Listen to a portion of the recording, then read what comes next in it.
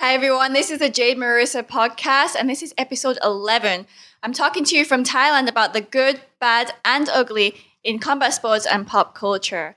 Today, my guest is WMO 57 kilogram Pro-Am female World Muay Thai champion from year 2017. Previously living the pirate life and now working at a university in Thailand on smart grid technology as project leader for the smart farm development. Welcome, Miss Leah Pedersen. Thank you, Jade. Nice to be here. I'm really excited that you're here today. Yeah, me too. We go far back, so a lot of things happened over the last 7 years, so let's get to it. Yeah, so Leah, please tell everyone where you're from. Introduce yourself a little bit. I come from Denmark. I grew up in the Danish countryside. I come from a very good family, so I had all of the support to be where I am today. In Denmark, we have this thing when you finish school, you can take 1 year where you go to kind of a boarding school where you are like getting a little bit separated from your family and you learn how to take care of yourself and you get a good network. And I went from the countryside to the island where the big city Copenhagen is and got to know a lot of like different alternative people. And from there, I went back to the countryside and started in high school, but I missed this urban life of Copenhagen. So it was actually in the examination. We had this 24-hour examination where it was in physics, and I just didn't understand really the subject. It was one of the few times where I maybe didn't go to school. And I had a friend who came to help me out. And in the middle of this, I was I'm not going to do this. I'm not going to continue in school. It doesn't even matter if I'm taking this examination. I'm going to drop out and I will move to Copenhagen. So how old were you around then? 18, I think. 18. Oh, okay. So you did a lot of like high school life at that age. I mean, a lot of school life, age 18. No, I decided to not. Actually, I went through with the examination and it went very good. But I had made the decision that I wanted to move to Copenhagen and try some other things. So during that year, I moved to Copenhagen and started a new life. Went into a school where I was learning about carpeting and working with wood and got introduced to some a little bit more alternative environments. So you moved out of the countryside into the city and became a carpenter?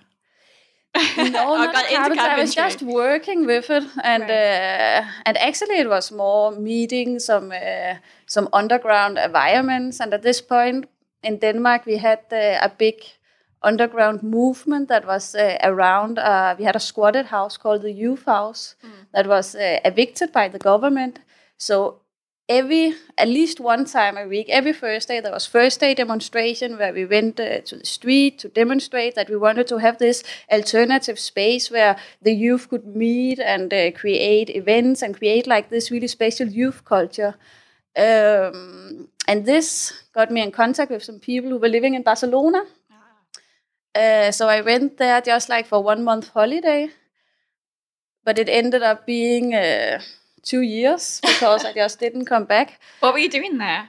In Spain, they have this, especially in Catalonia where Barcelona is, they have this special law that if a house is abandoned, you can legally go into the house and claim that this house, that you can have the right of using this house until that the owner have... claims ownership. No, not only claims ownership, but you have to have like a development plan. You have to have future plans with the house. It was something that came because that there was a lot of people thinking about property and so on and was leaving houses empty. So the government decided many years ago to give people this freedom of use the space if it was not used. So in this space, there was like over, I think, 200 squatted houses. Wow. So it created a lot of entrepreneurship, that you have these big spaces where you can make whatever you feel like. You can make events, you can make folk kitchen, you can make workshops. And there was so much going on every week. So there is actually a newspaper that introduced all of these events that is going on in the squatted houses every day. So I think that was where today I have a very creative mind. And it was like, it began here because as a young person, you just had the freedom to imagine what you could create out of these spaces. So creative, yeah. Very creative. And it was also a culture where there came people from all over Europe. It's really beautiful that the people saw the opportunity out of the houses to produce something rather than just to use it as like a squatter house, And also we were living from, because we didn't have a lot of funding and stuff, but in this society that you and me have been growing up in, there is a lot of waste. So we could go to waste places or just in the street. We found furniture, we found building materials, and then take this home to our house or the place that we were creating or our garden. So everything we made was made out of waste from other people. And it was funny because back then, when I was telling it to my parents and people in Denmark, they were like, "What? Are you using trash as something usable?" And now it's becoming this trend because we now globally we have a big problem about waste. Yeah, thrift stores in America are so popular. Secondhand stores, yeah. And all over we have to start reusing our materials because we have a big problem with plastic pollution and just waste everywhere from the way that we are that humans are consumption. So this way we were living back then, it's becoming trending now. And then from all of this network of people who came to Barcelona and was living in our houses and coming to our events and so on, I got a network all over Europe, so we started going to So what were your events? We had folk kitchens, or we had support parties for some of the things we were doing, and there was some different workshops. It was also where I started Muay Thai, actually. Really? Because there was some of these squatted abandoned houses that was turned into gyms.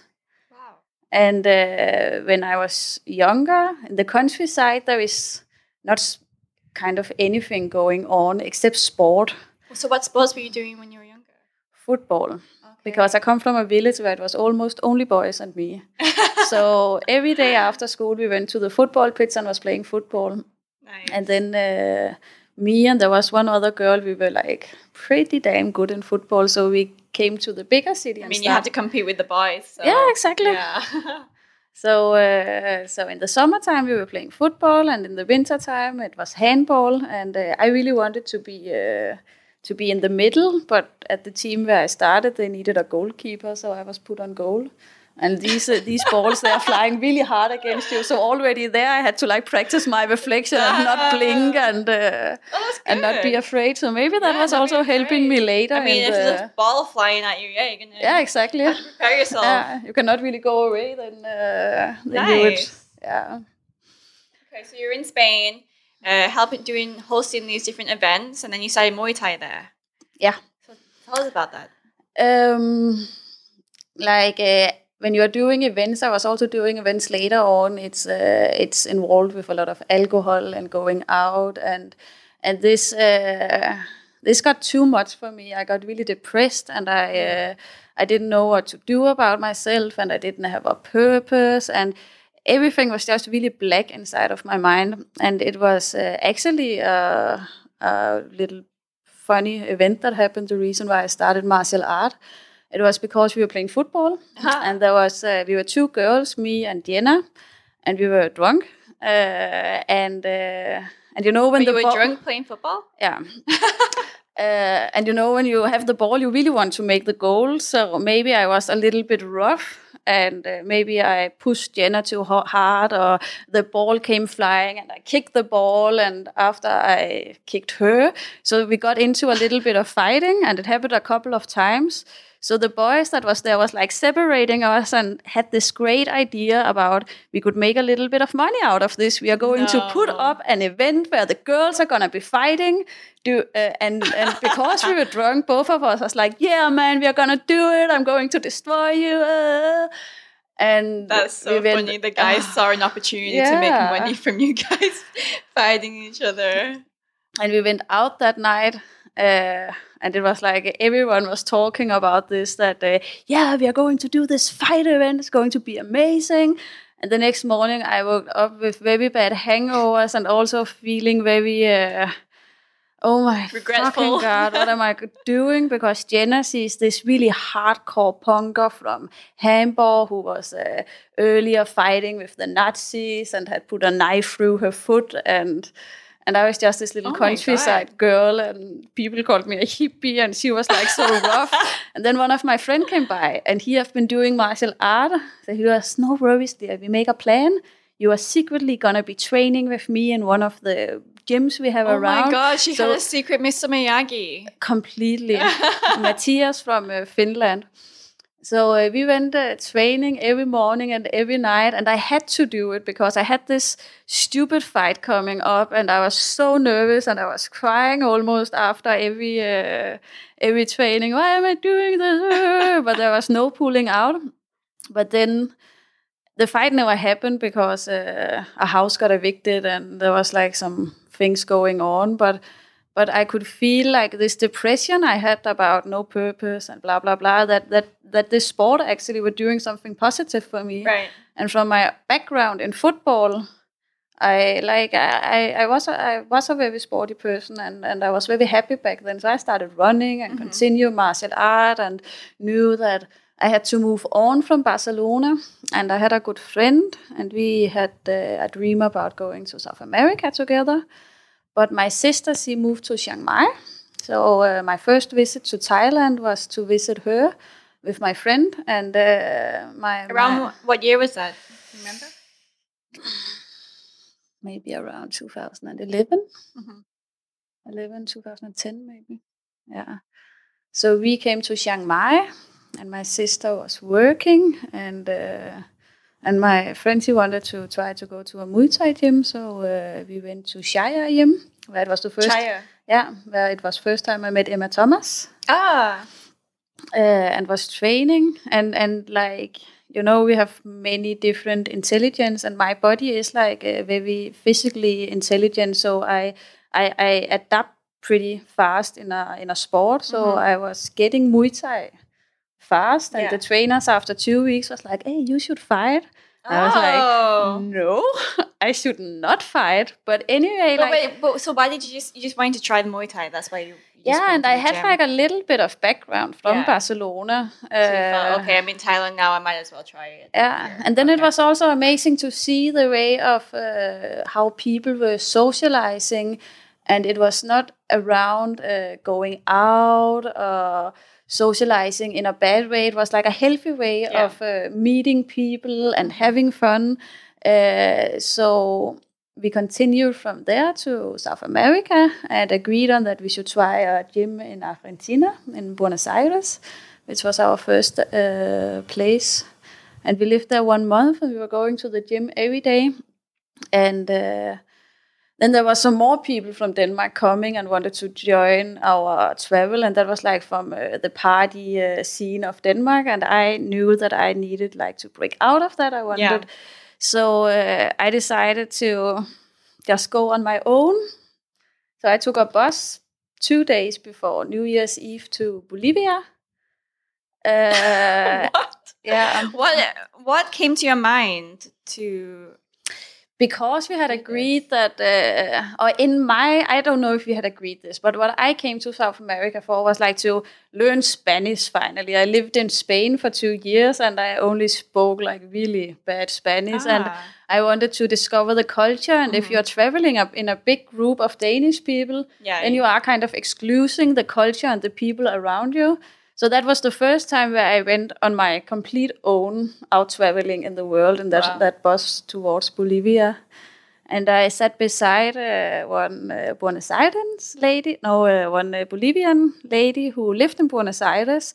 And she was going to see her family for the first time for a very long time. And South Americans, they are very like friendly and welcoming. So she was like, you should come. You don't have anywhere to celebrate New Year. Or at least I think that was what she was saying, because my Spanish was a little bit croaky. And she's like, I'll sell you. Yeah. Blonde girl. Maybe. And in my head, I was like, no, I need to go somewhere where they speak English. So I like were pretending that I was sleeping because I couldn't like manage more concentration to try to understand what she was saying. So I had a plan about going to a like touristic place when we arrived in Bolivia, but there was a big strike. So there was no buses, there was no nothing, because they were protesting about something. So I was like, pardona, can I anyway please come with you, because I have nowhere else to go? And she was like, yeah, you come with me to my grandpapa. So I went with this family, and like her family, her brothers and cousins that came down from La Paz to celebrate New Year, and it was the first time they saw each other for a long time. And I didn't understand a word they were saying, but they were very friendly anyway. And it was in this small city, Tupiza, in kind of the land. It was everything. There was so much iron in the soil, so it was like the red land. All the mountains were red, the rivers was red, and then the Bolivian were going around in this really traditional clothes, and all the time chewing coca leaves.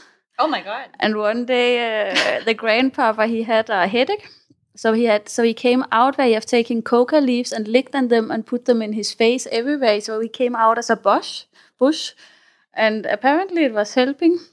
What do you mean? He had just had it everywhere, these leaves. Coca leaves on his face? Yeah. And then he rushed out? No, it helped his headache. Yeah. Interesting. Very interesting. They're using it like medicine. So after this, we continued to La Paz, where I was living with them for 1 month. And I learned from Thailand that it was a good way of socializing. Wait, you lived with the lady for 1 month? I lived 1 week in Tupiza, and then her family invited me to come and live with them in La Paz. Wow. So I just kind of followed along, and I'm still in contact with them. So I have this my Bolivian family. Oh, that's so cute. And so I went online on Google and searched La Paz, Muay Thai, but there was only Taekwondo. So I started going to a Taekwondo gym every day and learned this about, like, again, how you meet people and make friends when you punch each other a little bit. Yeah, martial arts is so good for making friends. It really is. Meeting people. Yeah. Punching people in the face is like the best way to make friends. It is. It's kind of another. We've punched each other in the face. Yeah, we did. Yeah. That was actually kind of how we became friends in the beginning. And this continued throughout South America, that everywhere I went, I searched for the name of the city and Muay Thai. And I ended up spending 1.5 years in Peru. Wow. It was not, it was because I got robbed my passport and all my money and my credit card. And then it was so amazing to see, like, when you have nothing, then you receive a lot of help from people. But what was the robbing experience like? Like they had a gun to you, a knife to you? I moved into a room where I left some food out. So there came this big rat into my room every night. So one day I was really, really sad, sitting crying in a park, and there came this, he was for sure gay, and told me that, oh, poor you, if you want to, you can come and stay with me and my mother. And it was in Torrijos, which is a really poor neighborhood. And it went from the rat to a lot of cockroaches. And then I met one of his friends from the neighborhood, and he was living still really poor, but a little bit more high class. And he invited me to come and stay with him and his mother. Okay. And then I was going to Barranco Muay Thai every day, and I was going home one night where there came some boys up to me and with a knife. Oh shit! And I had my computer and my camera. No. So they stole this, but I was so happy about this neighborhood, so I didn't want it to be like I was just trying to shake it out of me. So I started doing this I just continued like every day. So 2 days after, I got robbed again. Oh no! Where they took like this little purse I had with my passport, my credit card, and all my money. So suddenly I just had nothing. I was in a poor neighborhood, but I had less than everyone there. Oh no! Completely but it was also the most beautiful experience I ever had, because like all of these people who really don't have anything, they know how it is. Yeah.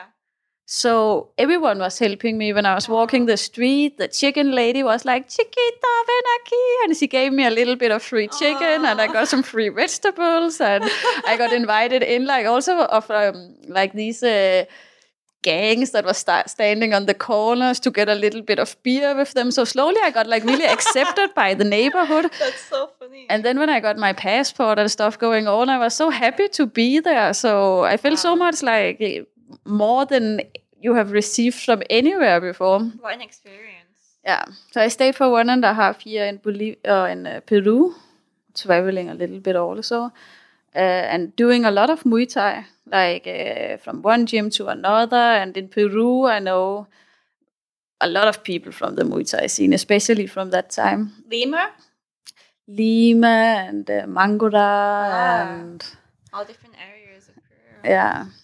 And then I knew, okay, I want to try this fighting. So I went back to Denmark and was working a little bit. And then I came to Thailand. And Emma Thomas, who I met in Shaya Gym, she was still here and is still here today. And she had just got a sponsorship at Master Toddy. So first I went to Pai and was training 1 month there. But then he was looking for girls who want to fight, so I could get a really good deal. So I went down there where I was training with Emma, and I met Jade. And we had some of our first fights at the same event, didn't we? Oh, it was also your first fight at that market, the night market. Yeah. Oh, so we kind of started. We both lost our fight virginity at the same place on the same day. We go back like really long time. Wow. Mm. So we've been fighting for the same amount of time. Mm. Oh, that's amazing. It is. Yeah. Okay, so then you're at Master Toddy's, and then how long were you fighting there? How long were you there for? I was there for 6 months and I had 6 fights. And then I went back to Denmark, where I had the Danish championship against Eva. And because no one knew who I was, because I haven't been in Denmark at all fighting. So I think I surprised this girl a lot. She was pretty much expecting that I was just another little girl who didn't have any skill. I won that, and then I got offered a championship fight in K1 by Iska. And also there, I was totally underdog, but I had some really good trainers, and I was so nervous. Like when when you have an opponent and you see the first video photos, and you're like, oh my God, how am I going to fight this monster?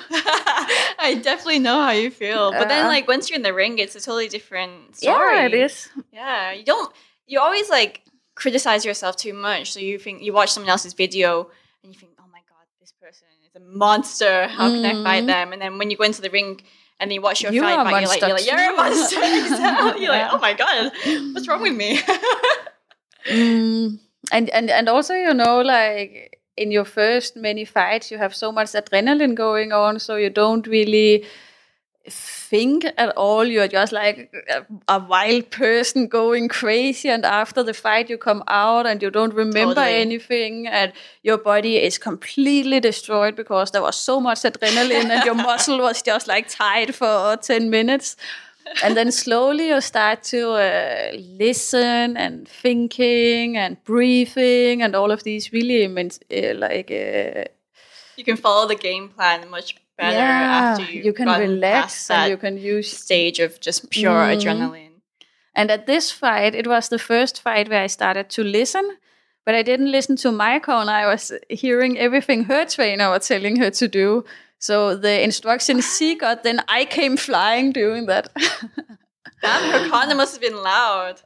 Yeah, or like, I think my corner was loud too. At least they were at the video, but it's just sentence. It's like it's so good that you got fights in Europe. Like So you went back to Denmark, and then you just talked to a gym straight away, and you got connected to a coach there, and he was able to hook you up with fights more or less straight away. That's really lucky. Yeah. I am a lucky person, I think. Ah. And then from there, I started working in a Danish community called Christiania. Where I was working many years in some different businesses. But it's like a very special community. It's a famous community around the world. And they supported me a lot when I was going to, because Muay Thai is not on the Team Denmark, so we don't get any like governmental money to go fighting. Right. But then I like became a fighter for Christiania. So also when I've been fighting at your father's championships, like I attached the Christiania banner when we were walking in. And also when I won the championship, I had the banner with me. So let's talk about that. You fought in 2017 in the World Muay Thai Organization Pro-Am Championship. So do you only fight one time or twice? 2 times. Twice. Tell us about it. If we go back 1 year before, I also had I won the first fight against Thailand and lost the second fight against Italy. And I hoped to meet that Italian girl again, but she moved up 1 weight class. So there was me and Daniela, who was at Luktufa Gym. Yeah, so that was in 2017. Yeah, that was in 2017. We had the first fight. And I won that fight, and then just after there was Singapore. So the championship fight was against Singapore. Yeah, but here Singapore was fighting against Spain, and she knocked her out in the first round, and she was really tall and really good. So again, you get this feeling like, oh, what am I going to do tomorrow? But one way I have, it's not my game plan. It's just who I am. I'm really aggressive, and it's also often the easy way to win, just to be the aggressor and to destroy their game plan. Yeah, Lear is a very forward fighter. Yeah, very forward. And if we get too close, we just go into the cleanse. Kill or be killed. Yeah. And it worked really good here. And I also had a really good, I was training in Suatai in Phuket up to this championship, where Mao from Mexico was the gym manager.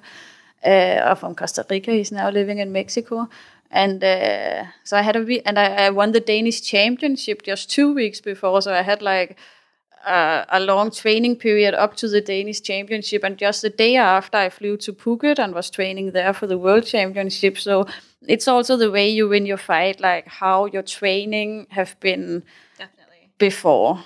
So of course, yeah. And that have just been memory. Perfect. Yeah, even if you can't think of what you're doing on the ring, like your body's just going and it's going for what you've been doing in training. Yeah. Obviously. So yeah, let's go back a little bit. Talk about when you fought against Danielle. So Danielle is a fighter from Luktufa Muay Thai. So that was really hard for me. Like I had my fighter Danielle against my friend Lear, both fighting. I was like pretty stressed out, to be honest. I was excited, and I was like, "Oh no! Like, how can I even cheer for this?" Yeah. You know? Which side am I gonna be on? Yeah, and like you guys were like training a little bit beforehand, no? I've been coming in Luktufa for many years, and I really love Luktufa. And Luktufa is like the closest Muay Thai family I have. So of course, this time, I think I came to Bangkok 3 or 4 days before because we come early, so I think I was there 5 days before. Yeah. So I had to like keep on training to keep the muscle memory. So I went to Luktufa one day where Daniela, who was also in 57 kgs, fighting for the belt. Yeah, because the thing is, like in the championship, we have up to 50 countries competing in these championships. So you have no idea who you're going to fight until the day before, or even the same day. Sometimes they announce it, and you're like, "Oh, this person." But we found out there, and me and Daniela was like both in the same category. Yeah. Okay. Hey, my name is a little bit like awkward. I feel you. Yeah. That's funny. I think we also had like some Brazilians training who were like 57 kilogram. Some other people who was in the category. It's a popular weight class. I'd say 54 to 57, around that is a popular weight class for women. Yeah. Yeah. And also smaller, I think. Yeah, but yeah. But yeah, and you said like the year before you lost against Italy. I've also lost against Italy. Like I must say, Italians are very good Muay Thai fighters. What is her name, this Italian girl? She always, I don't know. Okay. Yeah. But she is really good, but like she keep on fighting amateur and pro-am and never really go up and take the professional fights. And that is a little bit of a thing, because many people who have like a lot of experience behind them, they keep in the like not professional leagues, and there should be some kind of maybe to get some type of special funding if they just stay in the amateur and pro-am categories. So I know the Vietnamese team, they've been fighting forever, like their entire lives almost, and they only fight in amateur because their government fund them for fighting amateur and representing Vietnam. So if they move to professional, then I don't think they would get that anymore. It must be so nice to have governments funding you.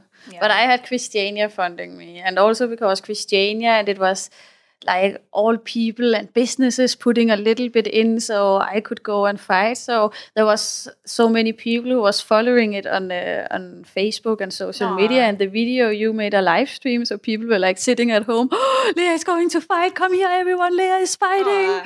And you know, when you do fight, of course it's a very big thing to win a championship, and you are extremely like happy and finally it happened. But when I came home, like people came, oh Lea, we were watching it, and I must say that after I was crying a little bit out of happiness. Yeah. The hero. And this and all of the comments you sometimes get on Facebook. It's also what make a lot of like, because it is tough fighting, and often you like find yourself in, why am I doing this? It can be lonely.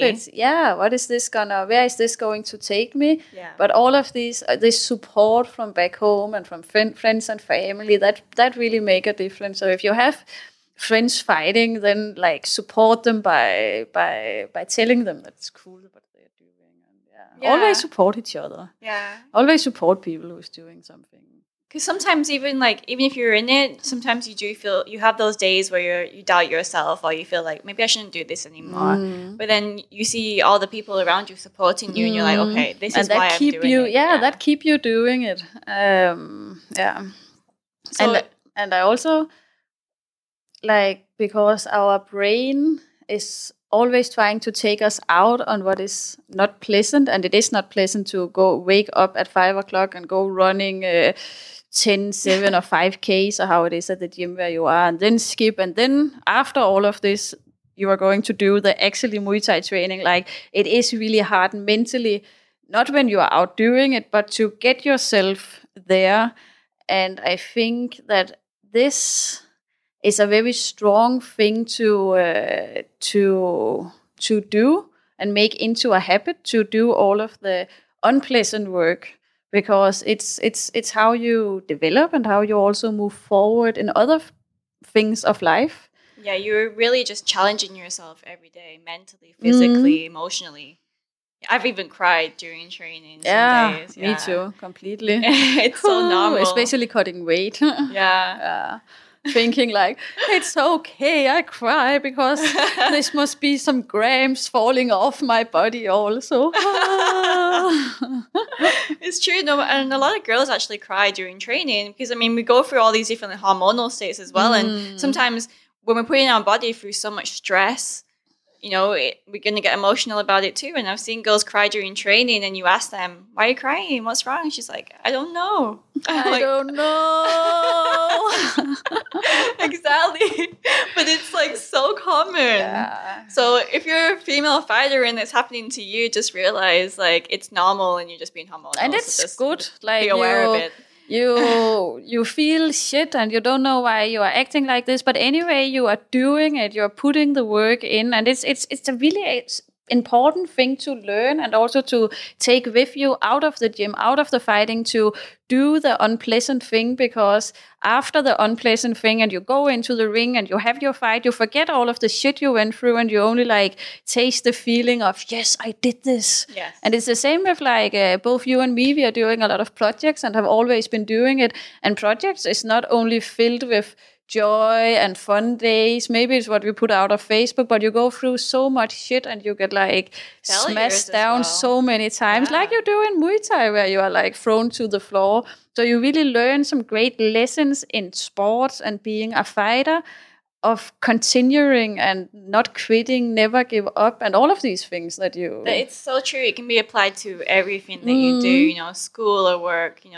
You're always going to meet failures in life, and if you're going to dwell on it, then that's the end. But if you're going to keep on fighting and go on to the next one, then it makes you a fighter as a person, not just as an athlete. And it's going to take you on an amazing journey, because when you are moving forward and people can feel this energy that you are not going to give up, and you always get back up and you continue what you are doing, this is when you get a lot of really good opportunities. And it's also something we have been talking about, that it happened for both of us. Yeah, it's true. Yeah. Like when something maybe not happened as we hoped so, then something else come up, because we put our energy out there that we want to do something.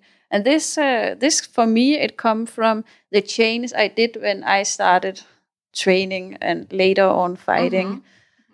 So after your WMO championship, did you continue fighting? When was your last fight? My last fight was in January. So after this championship, I was training for it in Phuket, in Surat Thai Muay Thai. And after this, I got offered a sponsorship there. But back in Denmark, in Christiania, I had a lot of responsibilities, because I was doing management for some businesses. And me and this one business, we had like kind of a love-hate affair, because when you're doing management, you also have a lot of knowledge about the business. And this was like collective-driven businesses. And often when someone with the management responsibility like walked out, the business lost a lot of knowledge and know-how, so it kind of had to start over. And I promised this business that I would not do this, but then like some stuff happened and people were not treating me in the right way, and I decided to I'm too good for this, so I quit, and that opened the door that I could go to Thailand. So after, because I had some years where I was really like down with stress, and the stress you can feel in your stomach, and that is like affecting you physically and mentally. Well, that's very normal after like quitting a job or losing a job. No, but I had it while I had that job. It was very good and healthy for me to quit that job. And also, actually, when I was most sick with stress, that was like the times where I told my trainer, get me a fucking fight. I need to get some of this out, because then I could like really put my focus into the fight, and then still like the business and things, they were continuing as they do. And then after the fight, because all of the energy you put into training also do that your body is a lot stronger and can take a lot more after. So after a fight, you are kind of this superhuman for a while. Yeah. Isn't it funny how you get scared before your first fight? Someone's like, "Do you want to fight?" And you're like, "No." But then once you do it, it becomes sort of addictive. It's so addictive. It's strange now. Yeah. Getting punched in the face and hitting someone. You really feel the pump, the energy from it. Yeah. So yeah, you can definitely go on to the next one. But for me, the addiction was pretty much this, that life, especially the way I have been living life, it's going up and down. And when life was down, I knew that a tool to getting it up here again was to take a fight. Right. So when I was down, I was like, okay, my tool, get me a fight. And then I took the fight, and everything was so much better. It gives you focus and drive and determination. Yeah, that's true. Yeah, completely, and also health, like our emotions is also very driven by how we eat and drink and so on. And when you take a fight, you like get on the right diet, Stop and drinking and stop everything. So this unbalance in your body is also like out of your system. So this also like affect you in a positive direction. And then I didn't have this work anymore, so I had the opportunity to go to Phuket and start training there. And that was I left last year, New Year's Eve. So I actually like paid a little bit of extra money because I calculated that I could see firework from up because I was flying like over many countries. Of course I could not, because like fireworks is so small and I was so high up, so I was so disappointed in the flight. I'd be scared and felt very stupid at the same time. If I was in an airplane and I looked out the window and I saw something flashy flying at me, I could look down, I would and be see quite like scared. So I landed in Thailand the 1st of January 2018 and went to Phuket and started training and fighting. And there was like some things about it was good, something was not good. Like when I was training up for the championship fight, there was a really good manager in the gym who really had the training up at a high level, and I missed that person a lot. And then like I love fighting, but fighting have never been my main thing. I always need to have some kind of project to feel that to have a purpose, because fighting for me is not the purpose, but developing something and having something that you can like create. And it's so I met actually just it happened by that I was going into a restaurant where they had something called a mulberry shake, and I didn't know what mulberry was, so I had to try it. And there was like some Thai gentlemen sitting around a table, and they looked up at me and said, "We are having a meeting about smart farming. Do you have any good ideas?" And before I had been random. It's very random, because before I had been doing like smart farming research and development in Copenhagen.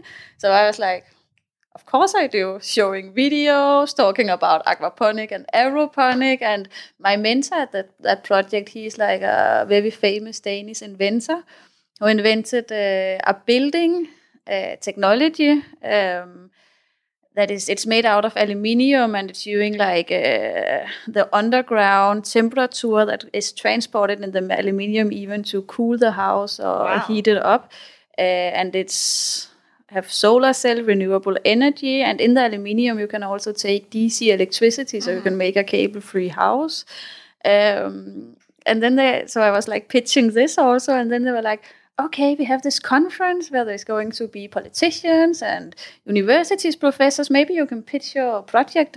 Wow. I was like, yeah, I guess I can. So I had to like put the project a little bit more together and make a PowerPoint. And I came to this conference and pitched it, and was invited to the universities here in Thailand that is working with smart grid technology to pitch my project in Phitsanulok, and then after Chiang Mai, and I stayed in contact with the university in Phitsanulok.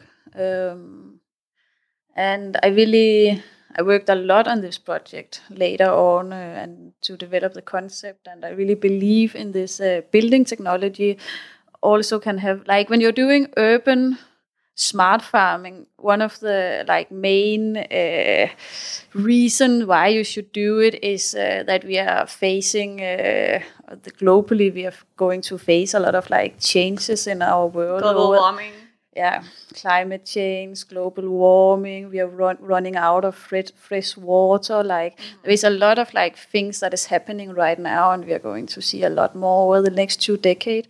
So also I got very much into this climate change research, and from that got more and more like obsessed about that this is actually a really good idea, and it can help a lot of people around, and it can be a really good business model. And when I get obsessed, it's like everything else. Tunnel vision. Completely. So I also stopped doing Muay Thai because I was kind of doing both things half. I was going training all the time, and then going home working on the project, and nothing really worked out the best. So I decided to stop fighting. But then my good friend Jake called me and said, "Hey Leah, I have a very good opportunity for you. You can go and fight in China." And it's a big thing to go and fight in China. It's like, when she says good friend Jade, she means me, by the way. of course I do. Yeah, I got you on WLF. Yeah, kickboxing in China. It was awesome. So I went to Phitsanulok to train for the fight, where Adrian Boy, who is the project leader of the Smart City up there, he invited me to stay with his family. Then I went training every day, and we went to China.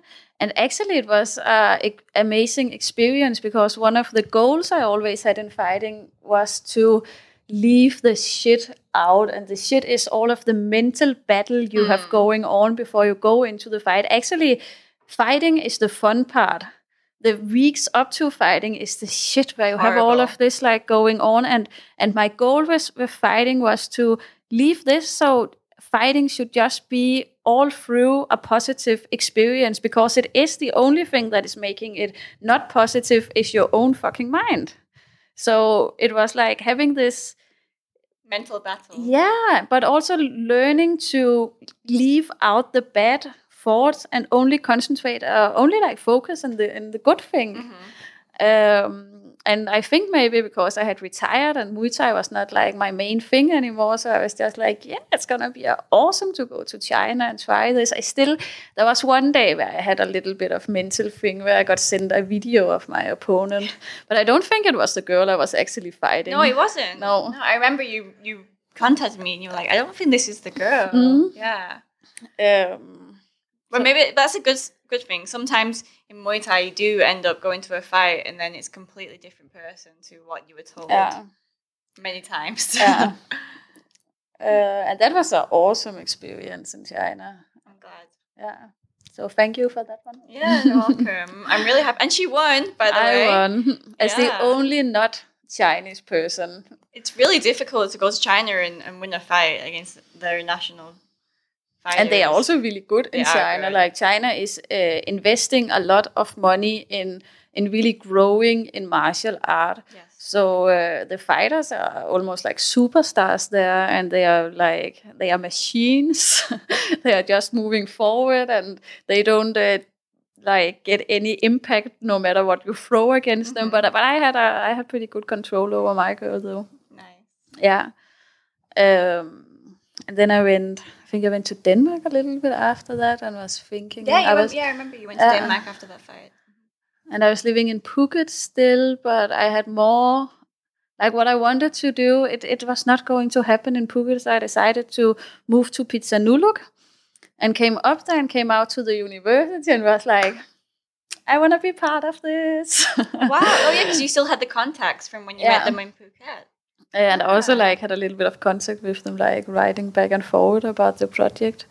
And I think like by doing this, like deciding, okay, this is what I want to do. So where is it going to happen? And then you go there, and this also show to them that this is really what you want to do. Right. So they saw your determination, your work ethic. So at the university, Naleswan University, there is like a department working with smart grid technology. It started 25 years ago as the School for Renewable Energy. Oh, in Thailand? Yeah. Wow, I didn't know that. And it's been one of the leading like places of like education and school of renewables. And because our world is changing, and it's always changing with technology, and our cities especially is changing. They put smart grid into it. So now it's the School of Renewable Energy and Smart Grid Technology. And it's a lot about like applications and like software, digital transformations of cities, where I believe that with the digital transformation, there also need to be some hardware. And I believe that in the future we are facing also with, especially with climate change, that part of the solution is in going back to the past and in the local community, like have the supply of the most like elementary thing we need for living, which is electricity. We can get from renewable energy. We need housing, and we need food. And from the smart farm developing and research I've been doing before, I had a pretty good idea put together about it's a trend that is especially in the States and also coming to Europe now about vertical farming. Because if you grow up rather than out, you can grow in the prototype I'm doing. It's quite popular in Singapore as well. Yeah, in Singapore also. But right now, where I could have 30 plants if I was just growing on the ground, I can have 300 plants because I'm growing up. And then I'm taking in, because we also have to think a lot about which materials we are using, because we have this big problem about plastic pollution and waste. So there is this amazing material here in Asia, especially bamboo. Right. So I had like, should it be PVC plastic or should it be bamboo? And then one day the principal at Jan Watt, he came and picked me up and was, now we're going out and finding you some bamboo. Aww. So we drove out and saw some green bamboo laying in the side of the road and went talking to the locals and they could get us some more bamboo. Wow, as easy as that. Yeah, pretty easy. We drove pretty far though. So 2 days after, we went and cut the bamboo into the right size and took it back, this green bamboo. And because things are happening really fast up there, I didn't know anything about bamboo, so I had to go to my university of YouTube, where you can learn absolutely everything, and figuring out, okay, what do you do with bamboo? And bamboo, you have to treat it like all kind of wood. You have to treat it, and you can do a heat treating with bamboo where you heat it up. So I turned my kitchen into a little workshop. Was heating the bamboo up, so there comes this natural oil out. You can then like put into the bamboo, and then you have to have it drying for a while. It was like a crazy job, and it also have these nuts inside where I had to stand with like a big metal thing and just like get them out. And then they have been drying for a while, and now I have 20 PhD students from Roy Ed that study social science. That will be at the university until August. So while I have been in Bangkok, they have been sending me photos of how they have been cleaning it and making the growing holes and putting in the PVC. So everything is ready now, except that I need some materials. So awesome. Yeah, it's super awesome. So things are going very fast, and I get to pitch my project idea. So when I pitch, I learned this good way of pitching, where first you are kind of telling the problem, and the problem is that our world is changing because of our action within the last 5-7 decades.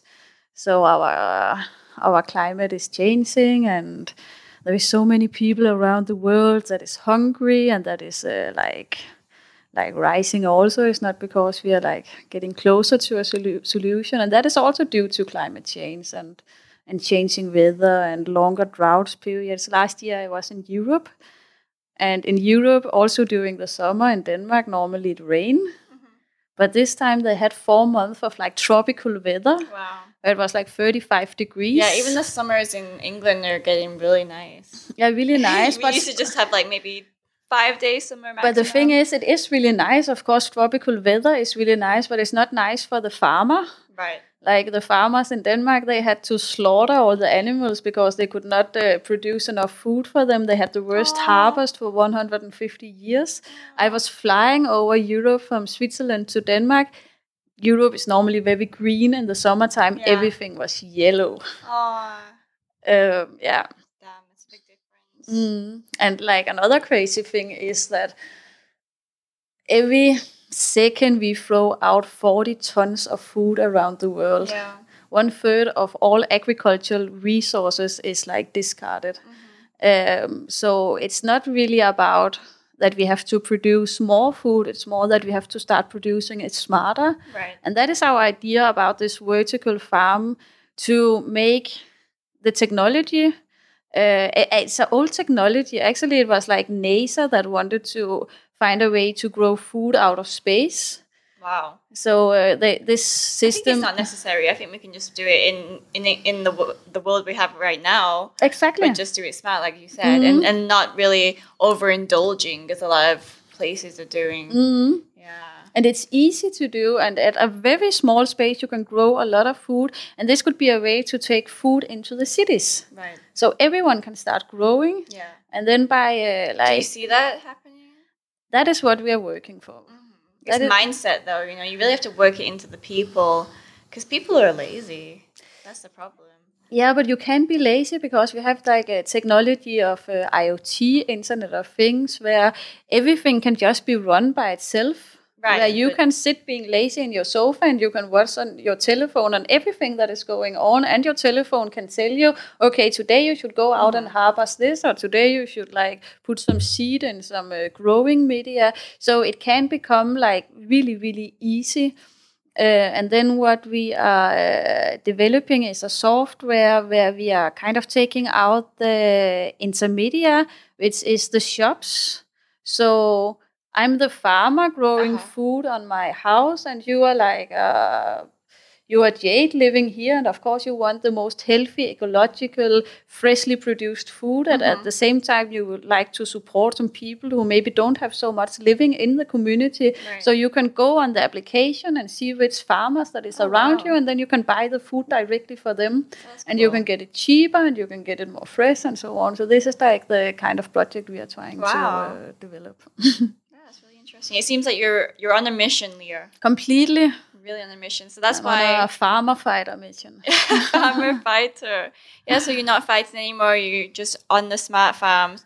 No, I still think fighting a little bit because like we have the climate change and we have to take action. You're so I'm like I'm taking the fighting battle into a new subject. No, yeah, definitely. You definitely whatever you're gonna do, you put your mind to it in terms of a fighter mindset. I think it's really great. It's so admirable what you're doing. I think that from what you've told us, your whole story leads up to this perfectly. And I think this is so you. It is completely. And also this, that no matter how our past have been looking, maybe there is some spots and some stuff, but like your future is spotless. So like what you decide that you want to go out to do tomorrow, just that you are consistent trying to do it, and even that some people is trying to take you down or put you down or telling you like, how are you, little blonde girl, going to do this? You should. This we were also talking about earlier. Okay, tell me I cannot do it, then I really need to show you. Yeah, exactly. Definitely. And how do you find living in Pitsanulok compared to living in Phuket? It's completely different. It is completely different, and Phuket is like, it's this paradise island. It's really beautiful, and when you're first living there, you are like, I'm gonna be here the rest of my life. So when I was moving and everything was insecure about what will happen in Pitsanulok, I didn't move all my things. But Pitsanulok is really magical. There is not a lot of tourists there. It's the old capital of Siam. It was, the grandfather kind of Muita, King Naleswan. Yeah. He was born here.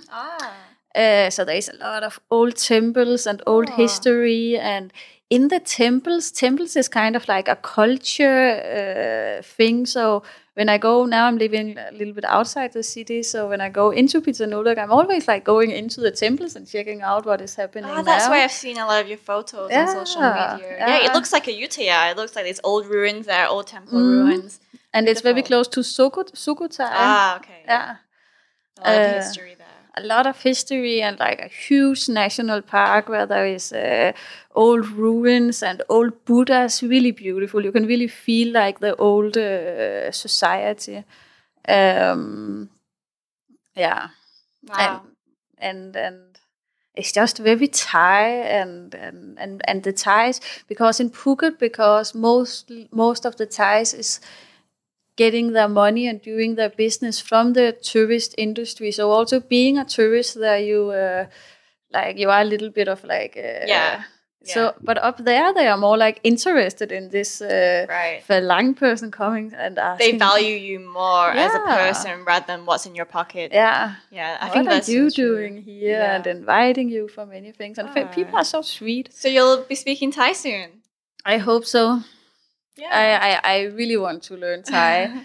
And I think almost every day, I really want to learn Thai. I think every time I see you, you're I'm I'm going to learn Thai. Yeah, but the thing is, like, if you want to learn something, you have to sit down and start study and learning and be determined. And I'm so focused about the farm and the smart city and global change. So every time I have a second, I'm like on the University of Google or YouTube or something, learning something new. So I have to incorporate my learning Thai into my everyday life. And I really if I'm not gonna learn Thai, it will be a disaster. Be so sad. Now, last thing before we wrap this up, you have a pirate background. Can you tell us about that? What's all that about? When you are a fighter, you should have a fighter name, and it took me a long time to find my fighter name. I like the longest relationship I ever had was not so beautiful in the end, so I decided to split up, and I didn't have any place to go. But some of my friends were living in this very special harbor, it was an adventure. This was in Denmark? It's in Denmark. It's just outside the neighborhood Christiania. It's called the Pirate Harbor or the Harbor of Peace. Copenhagen is there is a lot of like channels and river, and most of these spaces on water is owned by under the restriction of the Copenhagen Harbor. But this particular place, like the land is peaced land, like national park. Mm-hmm. So also the coastline belong under the restriction of Danish coastline. So there is other laws, rules here. And in on the Danish coastline, you can always throw down your anchor and lay at minimum 5 meters from the shore. So there was a bunch of boats that had decided to do this and develop this community on the water. Mm-hmm. And then some of my friends got me a boat so I could go and live there. Aww. And it's you are lucky. I am so lucky. And like going home. Yeah. You have to take a little boat and like row out to your boat and fall asleep. You can hear this squalp, sleeping, waking up, and there is a lot of boats going by there, tourist boat, but because the boats from the harbor was there, it was like destroying the waves. So all of the birds like living there. So outside your house, there was swans and there was many birds you don't see around the Danish nature, especially in the city, because that the water was peaceful. Mm-hmm. So beautiful. So, and because it was called the Pirate Harbor and it was really like pirate life, then my fighter name became Lear the Pirate. So here we have it, Lear the Pirate, everyone. Lear, thank you so much for joining me today. Thank you. It was great. I'm sad we didn't get to talk more about our relationship and about you, because I think that in your podcast we should also get to know more about Jade and your background. Do you have any questions for me? Yeah, I do. So when we started fighting, yes, I remember that you come from a background of a family with Muay Thai, but actually your father was not really too supportive of that Jade should start fighting. No, yeah, he did not want me to fight. No, he told me I couldn't. He didn't want me to get hurt. And I said, I'll show you. And that was it. I went to go and train at Master Toddy's gym rather than with my dad because he told me I couldn't fight. So I was stubborn and went to go train somewhere else and had a fight eventually. And my first fight, my father came to watch me and he realized, oh, okay, I am a fighter. You can actually do this. I can do it. So there, showing you the fighter mentality straight away. People tell me that I can't do anything or do something, including someone so close to me. but I know myself what I can do, and I want to prove it.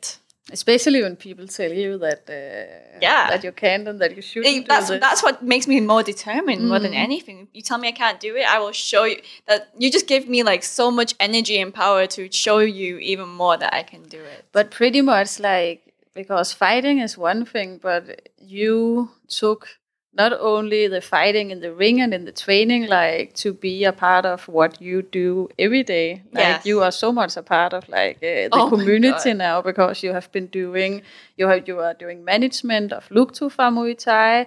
You have been doing a lot of events, like hundreds of events. Yeah. And Muay Thai is... It's my life now. Completely your Whether life. I like it or not. But not your life. Like Muay Thai is the life for many fighters, but Muay Thai as it's everything you surround yourself with. Yeah, I think that one thing that when people get into fighting, all they see is only fighting. Whereas really, if you get into anything, any sport, but I'm saying Muay Thai, there's different branches of that you can go into, and you can really develop your skills in all different ways and just kind of put Muay Thai in there or put whatever you like in there. Yeah. It's good. It challenges you, you know, and I like that challenge. You know, it makes you creative, as you was talking about earlier, being creative, being productive, like thinking of different things that you can do and not giving up. And then Muay Thai for you have also been this entrepreneurship, because you have been part of the Muay Thai gym your father created. And now you also are entrepreneur in other things. You are making your own Female Fight League. Yeah, so I manage Luktufa Muay Thai, and I also help my dad with World Muay Thai Organization. But, you know, I don't always want to work. Well, I mean, yes, I'm always going to help him, but I also want to do something for myself as well. So, yeah, I created Female Fight League, you know, because it is hard as a woman, as a female, very hard. to find It's very fights. hard to get some good fights. And I have been very happy and very supportive of your Female Fight League, because it is a gap that is not filled out by anything in the fight scene right now to promote the girls who is like, I think girls sometimes is fighting even more to be a part of the scene than boys are, because there is no real opportunities for us. Rather than, we're not just competing with ourselves, we're not just competing with our opponents, but we're competing with the entire industry.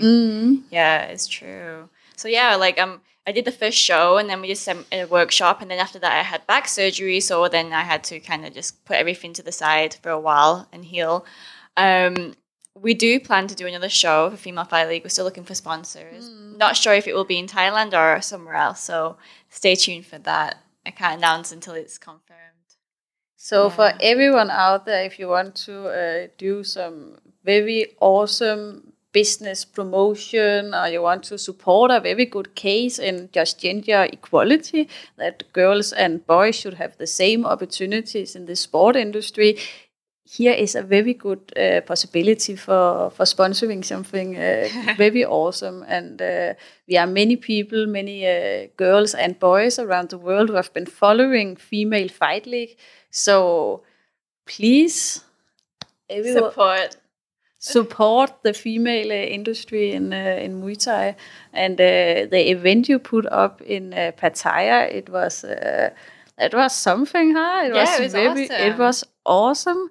And all the screens and light, and it was so professional. Like I worked hard. Yeah. You know, like I wanted it to be a certain way. I envisioned it a certain way, and I worked and connected with people who could make that happen.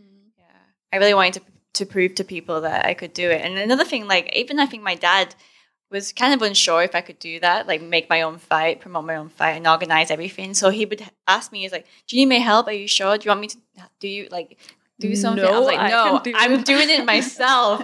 You see. And then he came to my event and he saw it, and he was blown away. But it was also amazing. You did a very great job. Yeah, I'm really happy. So let's get some more about of this. And yeah, you just been through a very tough operation. I spoke about that with my brother, though, so it's okay. I'm healing, I'm getting better, and I'll be back training soon. I can shadow box right now and do, like, light exercise, so, yeah. I'm not going to go fighting anymore.